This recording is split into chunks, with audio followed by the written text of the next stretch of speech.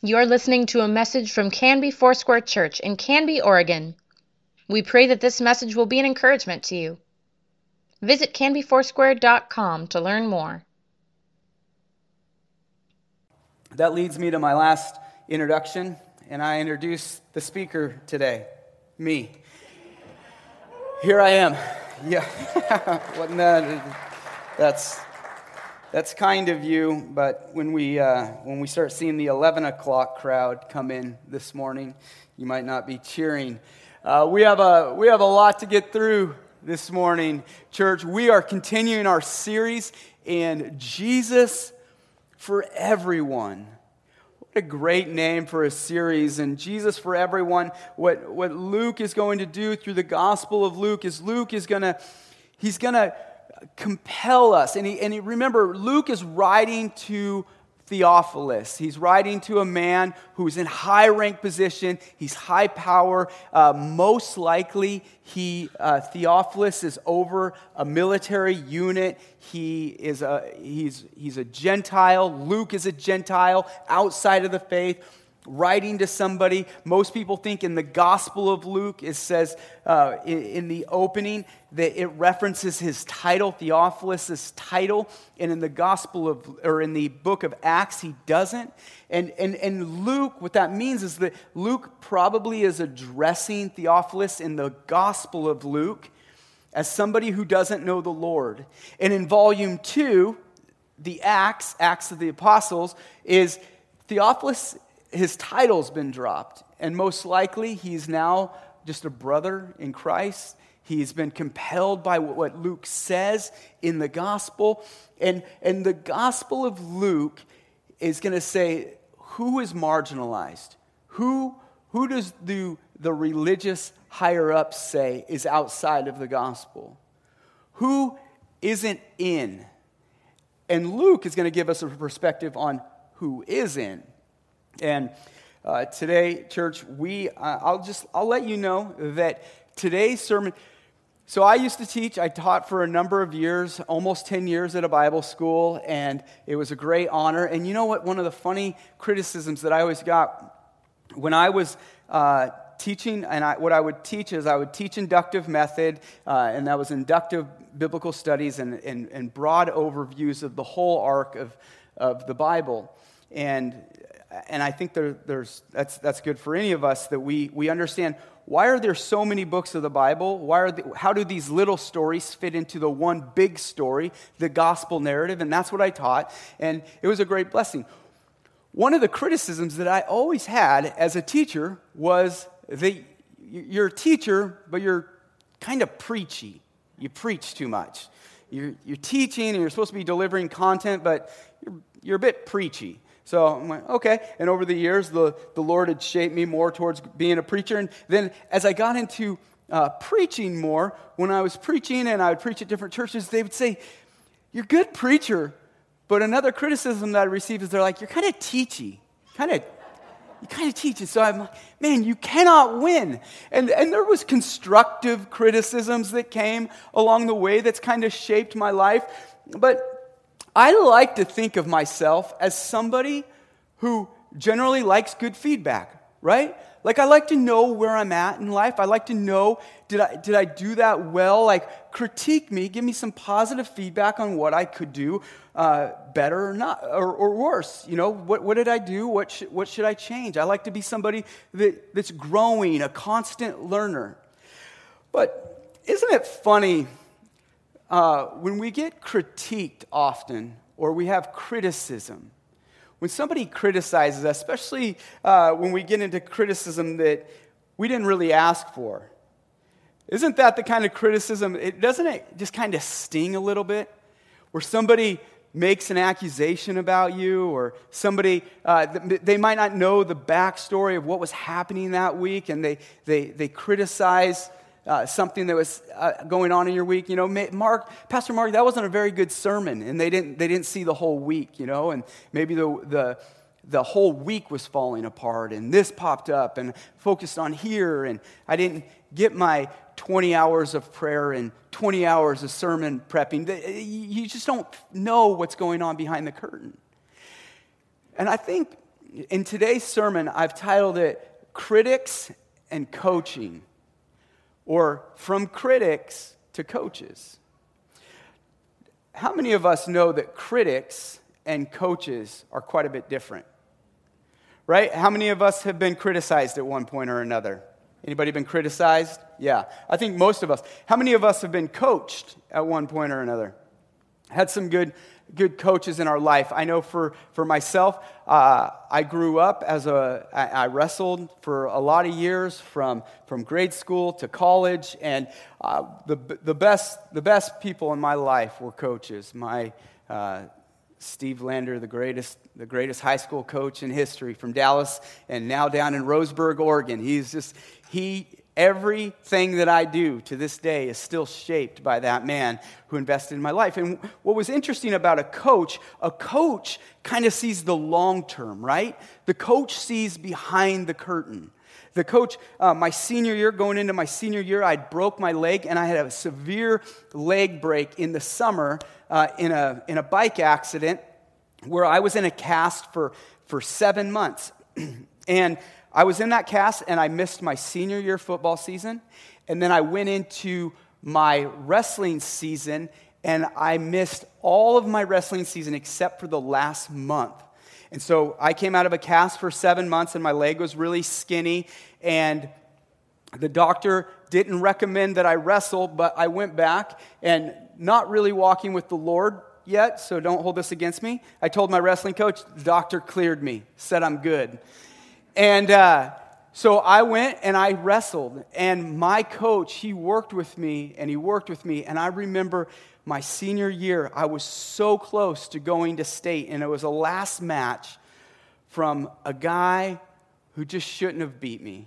And he got out ahead of me, and in my opinion, he was stalling, and the ref should have called a stalling call. But I remember the whistle blowing and losing that match. And I remember seeing my coach's face. And I saw his face, and not disappointment, but he knew the behind-the-scenes story.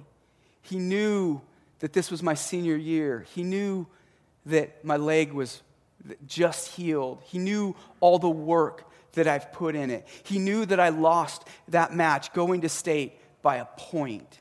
He knew what had the work that had been put in, and he knew where I was going. And it wasn't a face of disappointment. It was a face of a coach. And critics and coaches are very different. Critics kind of see the right here and now. They kind of disguise, well, I speak truth.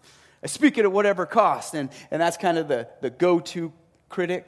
And coaches, they have this way of taking even the worst situations and turning them to good. And what we have here going into Luke chapter 11, verse 29, Jesus is going to address his critics, those who have been criticizing him and his ministry. And he's going to turn to his disciples, and he's going to tell his disciples, this is a coaching opportunity.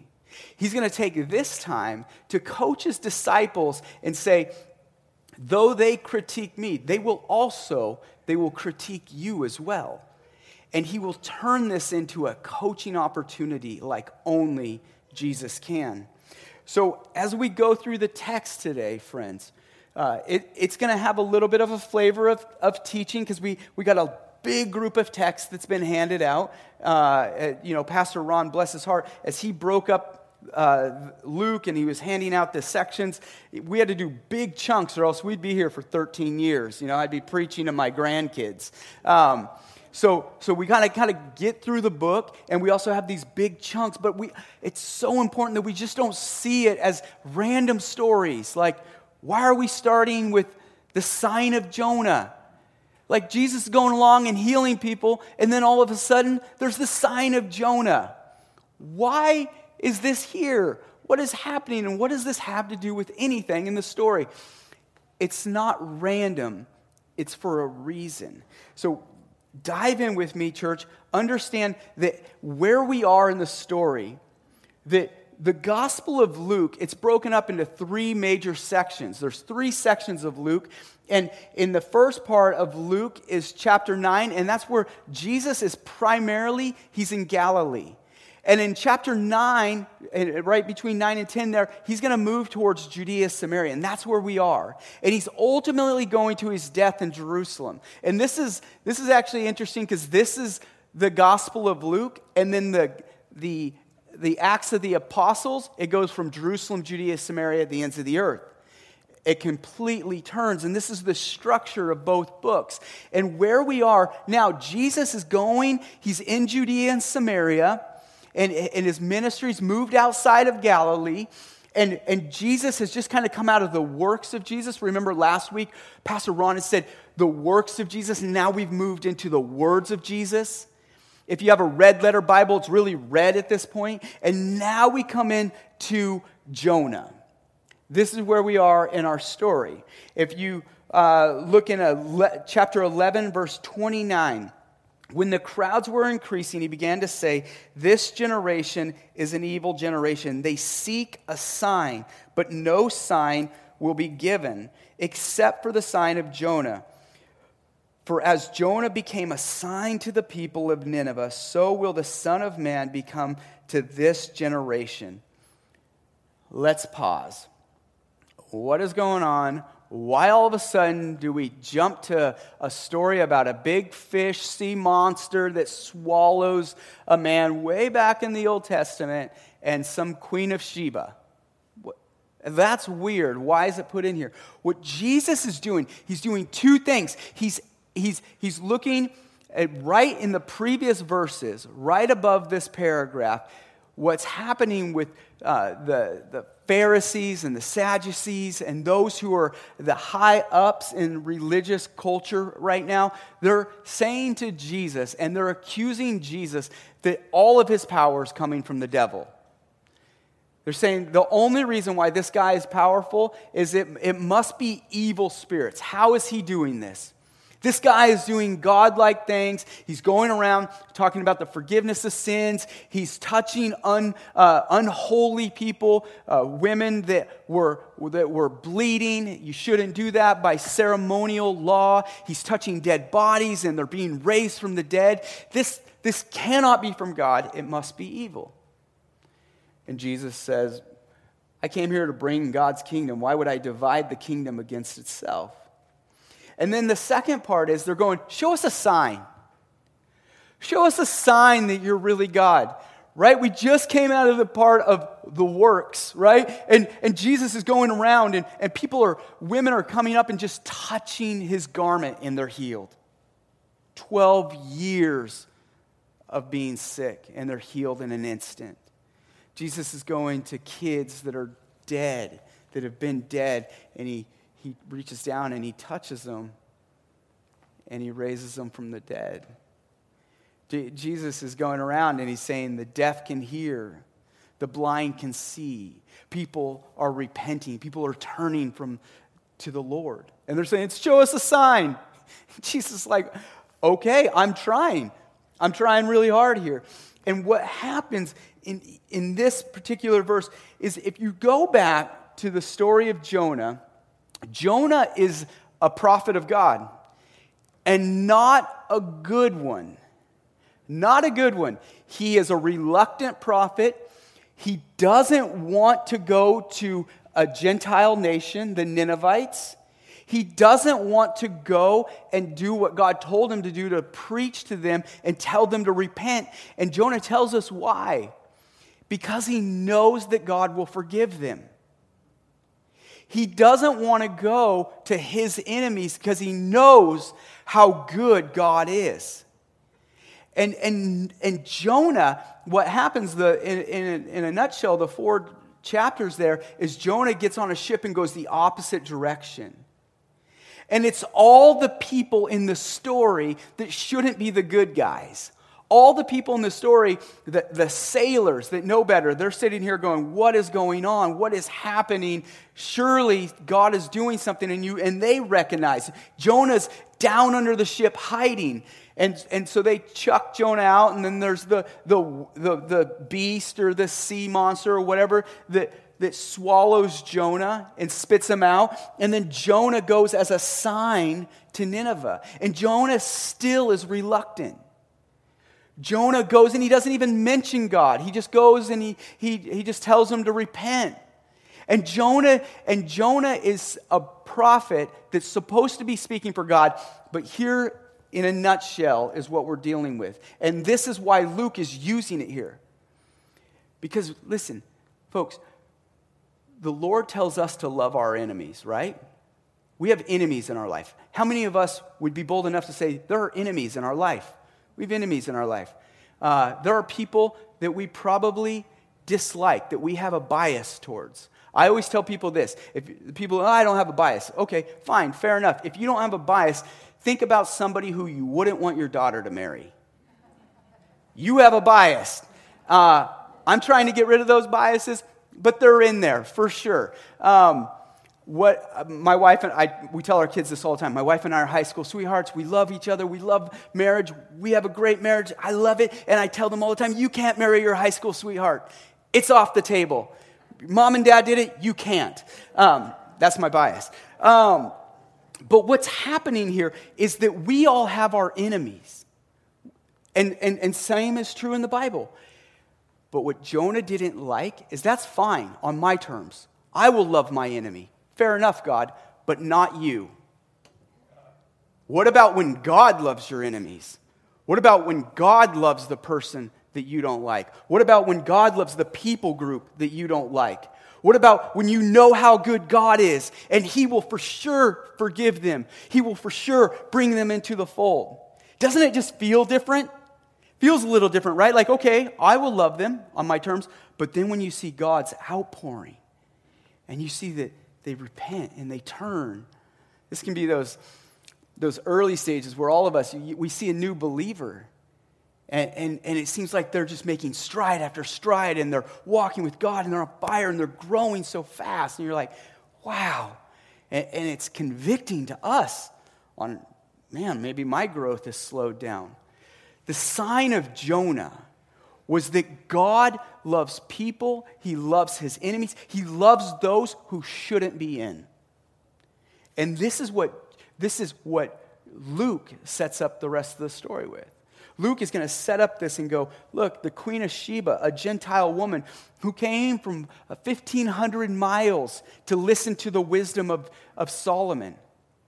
He listens to the wisdom of Solomon and goes, man, you're better than I even expected. He's going to use these two Gentiles, a Gentile nation and a Gentile person, that points to how God loves His people. He's going to point us to how God loves those who we or they think are not in.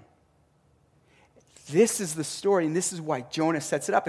And we're going to go right into it. And he's going to say in verse 33 through 36, he's going to say, look, and you are to be a light. You're meant to be a light. And he says in 33 through 36 that you are to be this light, not just for you, but if you're truly a light of God, that you're meant to be a light for those who don't know. You're supposed to shine for those who you don't think are in. You're supposed to shine for those who you don't think are in the fold of God. That's what he's saying in 33 through 36. And then he's going to go right on in to his critics. Now, this is where it gets really good, and I got to have you out of here before lunch. So I'll just go. In 11:37, follow with me for a little bit here. While Jesus was speaking, a Pharisee asked him to dine with him. Okay, we'll stop right here. Dining. So dining was a bit different than it is here now. You know, you might have a meal with somebody that you don't necessarily care for or you really even know that well. But dining, biblically, it was a time where you would come together with somebody and it meant you had agreement. You would dine with those that you agreed with, and you would dine with those who you were politically on the same page, or like Pharisees ate with Pharisees, Sadducees ate with Sadducees. lawyers, tax collectors, ate with those in their profession because it had this aligning of agreement. So look how good Jesus, and this is, just so you know, this is why Jesus got the reputation for being friends with sinners, because Jesus is in there dining with sinners. He's dining with the wrong groups of people. He's dining with people that are not Jewish. He's dining with people that are outside of the religious norms. He's dining with all the wrong people. Hence, Jesus for everyone. So, okay, keep going, Mark. So he went and he reclined at the table with the Pharisees. The Pharisees were astonished that he did not wash his hands before dinner. And the Lord said to them, "Now you Pharisees clean the outside of your cup of the dish, but the inside is full of greed and wickedness. You fools!" Okay, so this is how somebody shows up to the dinner party. Jesus shows up. I agree with you. We're showing that we're in alignment. I showed up to your dinner party, and we have these Pharisees, and these Pharisees they're kind of like, the mom that's like, wash your hands before your meal, and they're telling him, why didn't you wash your hands? And this isn't a washing like, you wash your hands to make sure it's clean for 20 seconds and it gets it all off there. But this is a ceremonial washing. This would be a ceremonial washing that's still practiced within Jewish culture today, where you go in before your meal and you start with your hands up and then you turn your hands over. And it had to do with whether or not you would come in contact with evil somewhere along the meal. Really good practicing Jews would do this right before they had their meal. This would be after their hand washing to actually get the dirt off. Some very strict Jewish people would do this in between each serving. So, from the falafel or to the bread or whatever they eat, the olives, they would do that in between each serving. And what Jesus is saying, he's setting up these Pharisees and he's going to say, you clean the outside. Woe to you, Pharisees. You make it look good on the outside, but you haven't done anything with the inside, with your heart. Further down, Jesus is going to give them 3 woes, starting in verse 42. Woe to you, Pharisees, for you tithe mint and rue and every herb, and you neglect justice and love. The prophetic message of the prophets was that you would come, that you would love the Lord with all your heart, and you would love your neighbor. That was the law. 613 laws in the book of Leviticus. In the book of Leviticus, 613 laws boiled down to love the Lord your God and love your neighbor. This is the 10 Commandments. The 10 Commandments is structured in such a way. The first 4, a vertical relationship, how to love God. The next 6, how to love one another. And he boils it down. He says, you are proud because you tithe. You're proud because you do religious hand washing, ceremonial cleansing. But you miss the point to love God and to love justice, to love your neighbor. That is the point. Great at loving God ceremonially. Do you love God relationally? There's a big difference, church, between religion and relationship. Religion will compel us to do it because we're supposed to. Relationship compels us because we want to. Relationship is because you desire the other. I don't have a relationship to Ashley because we have a contract. Well, 16 years ago, last week, we did our contract and we were at the courthouse in the church, and so I love you, and ceremonially we were in a church. No. I love her and I desire her because we have a relationship. We're committed to one another. And religion is nothing more than a contract. He goes, you tithe, great. And he goes on to say, Pharisees, you love the best seat in the synagogue. You love your position. You love that people know you. We go even further down to the third woe, verse 44. Woe to you, for you like unmarked graves, people walk all over them. We'll get into this in just a second here. We got unmarked graves here. He's saying, Pharisees, you love that you do all the right religious practices. You ceremonially wash your hands, you tithe, you take communion, you have position. People know you. Hey, Pastor Mark, going through Fred Meyer. Hey, Pastor Mark. Hey, how's it going? Yeah, I like that. Feels good. I've had people walk up to me not too long ago, and they're introducing me, and they're to somebody that they're with. They're like, "Hey, come here." I'm like, "Hi," and they're like, "This is my pastor. This is Pastor Mark," and I'm sitting there like, "I am. I don't know you. I don't know who this person is that's introducing me, but we have masks on and they're telling their friend that I'm their pastor, and I'm like, I am. Just smile and nod. But it can feel good, right? It can feel good to have position and notoriety. And he says, you guys are like unmarked graves. He's telling the Pharisees. And the Pharisees, they get this bad rap, right? Like the Pharisees are kind of Jesus' verbal sparring partners here. But the Pharisees, they were a people group who came out of exile between the testaments of the New and the Old are these people groups that were formed, different groups of Christianity, of Sadducees, of Pharisees, of zealots. And what happened, the Pharisees wanted to preserve the law so bad. They never wanted to go into exile again. So on top of the 613 rules that already exist, they made more rules. They made more traditions. They piled it on. They made a relationship turned into a ceremony. And they get this bad rap because they're in the story, but they were this people that had well-intended hearts, that they wanted to preserve the covenant between them and God. And in the midst of preserving it, they missed the God that they were trying to be in relationship with. It goes on, and I love this. He goes on in verse 45, one of the lawyers answered, "Teacher, saying these things, you insult us too." Now the lawyers here, the lawyers are going to get theirs as well. The lawyers are also known as the scribes. And the lawyers stand up and they say, hey, Jesus, you're talking bad about those guys. This is insulting to us. And so what does Jesus do? He loves them like Jesus. Okay, you'll get yours too. And Jesus goes right into it. He goes, woe to you, you build tombs to the prophets whom your fathers killed.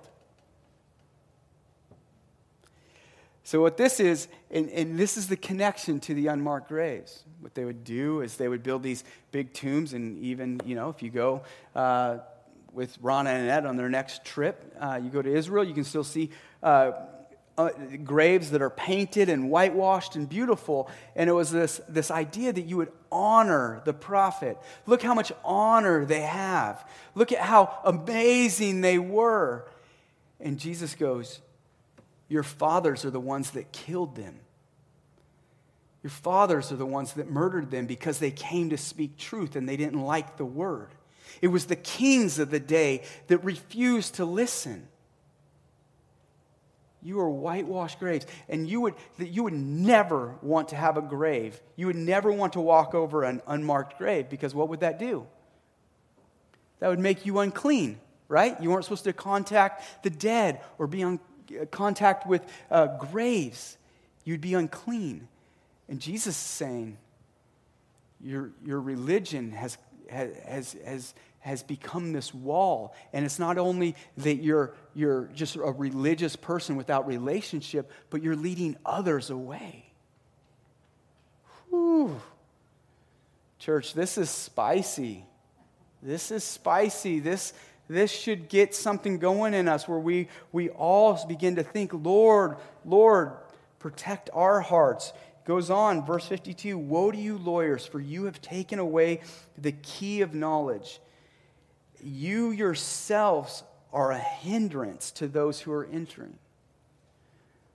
This is where the buck stops with Jesus. Jesus goes, people, not only do we make it difficult, not only do we live this hypocrisy in our own life, but we're making it difficult for others.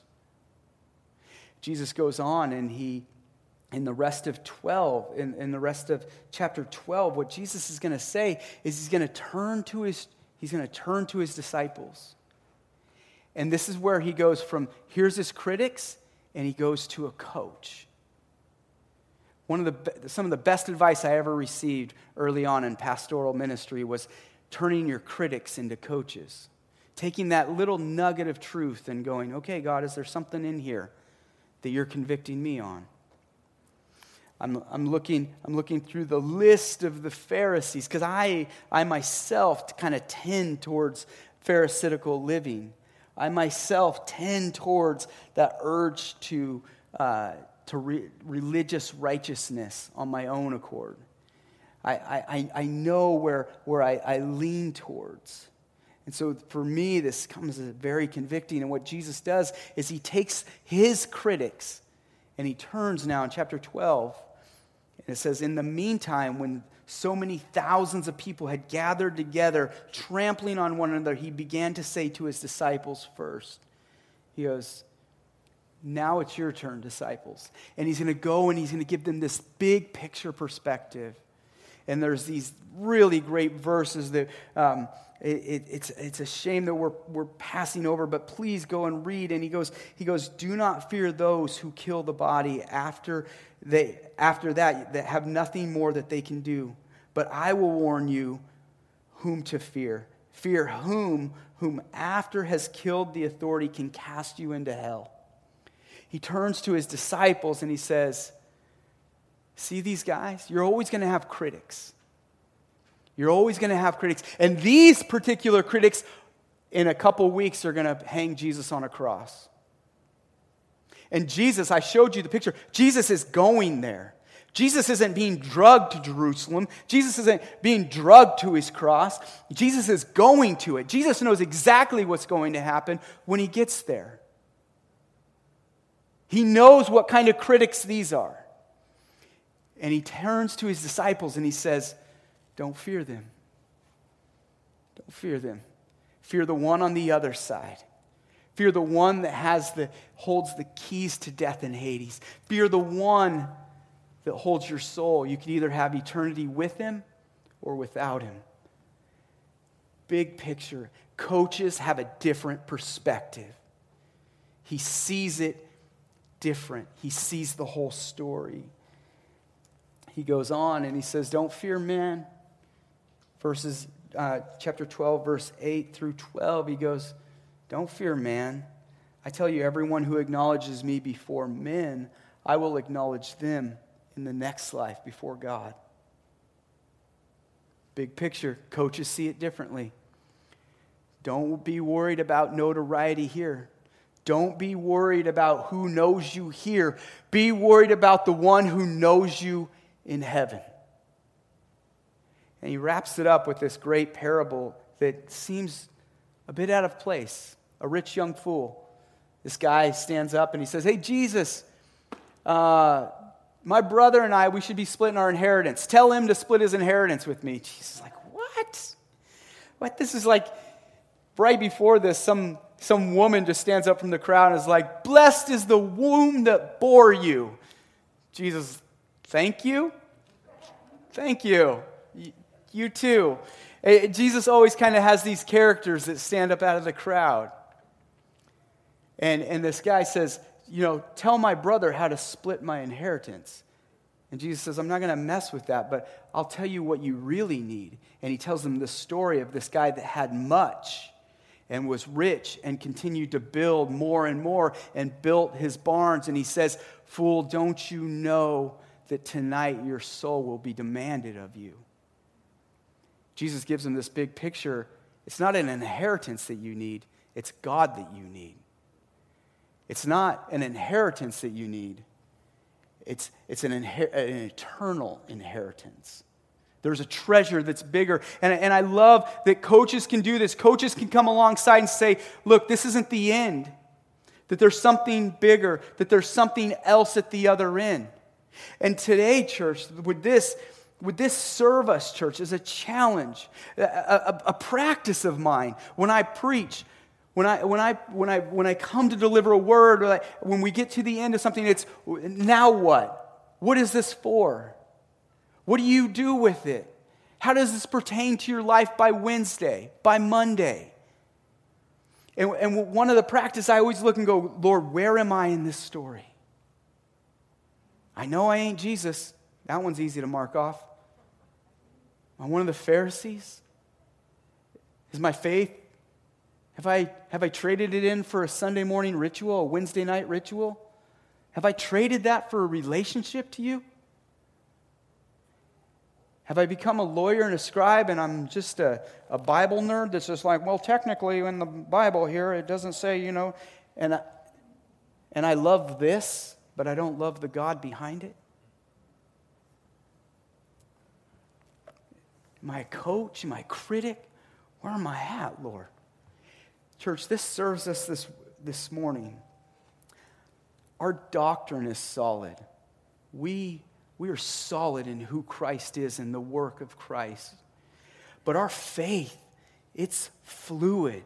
And our faith, it's moving and it's active. And God is always going to be there to confront us.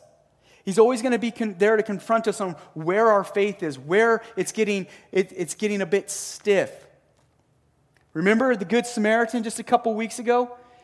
The Good Samaritan is a great story because it points us to, God says, love your neighbor. And then he challenges us, who's your neighbor? How far are you willing to go? Is your neighbor in suburbia Canby? Or is your neighbor in downtown Portland? Is your neighbor across national lines? How far is your love for your neighbor? In a couple weeks, I'll preach on the prodigal son. How far do you think God's love extends? See, today, church, would this serve us in such a way where we would go, Lord, where are we at? Who are we in this story? Where is our love towards you? Where is our affection towards you? Where's it become religion and not relationship?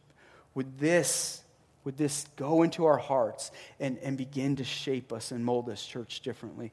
It is a blessing to be here with you, and I just want to pray that over you. Church, thank you for being here this morning. Let me pray for you.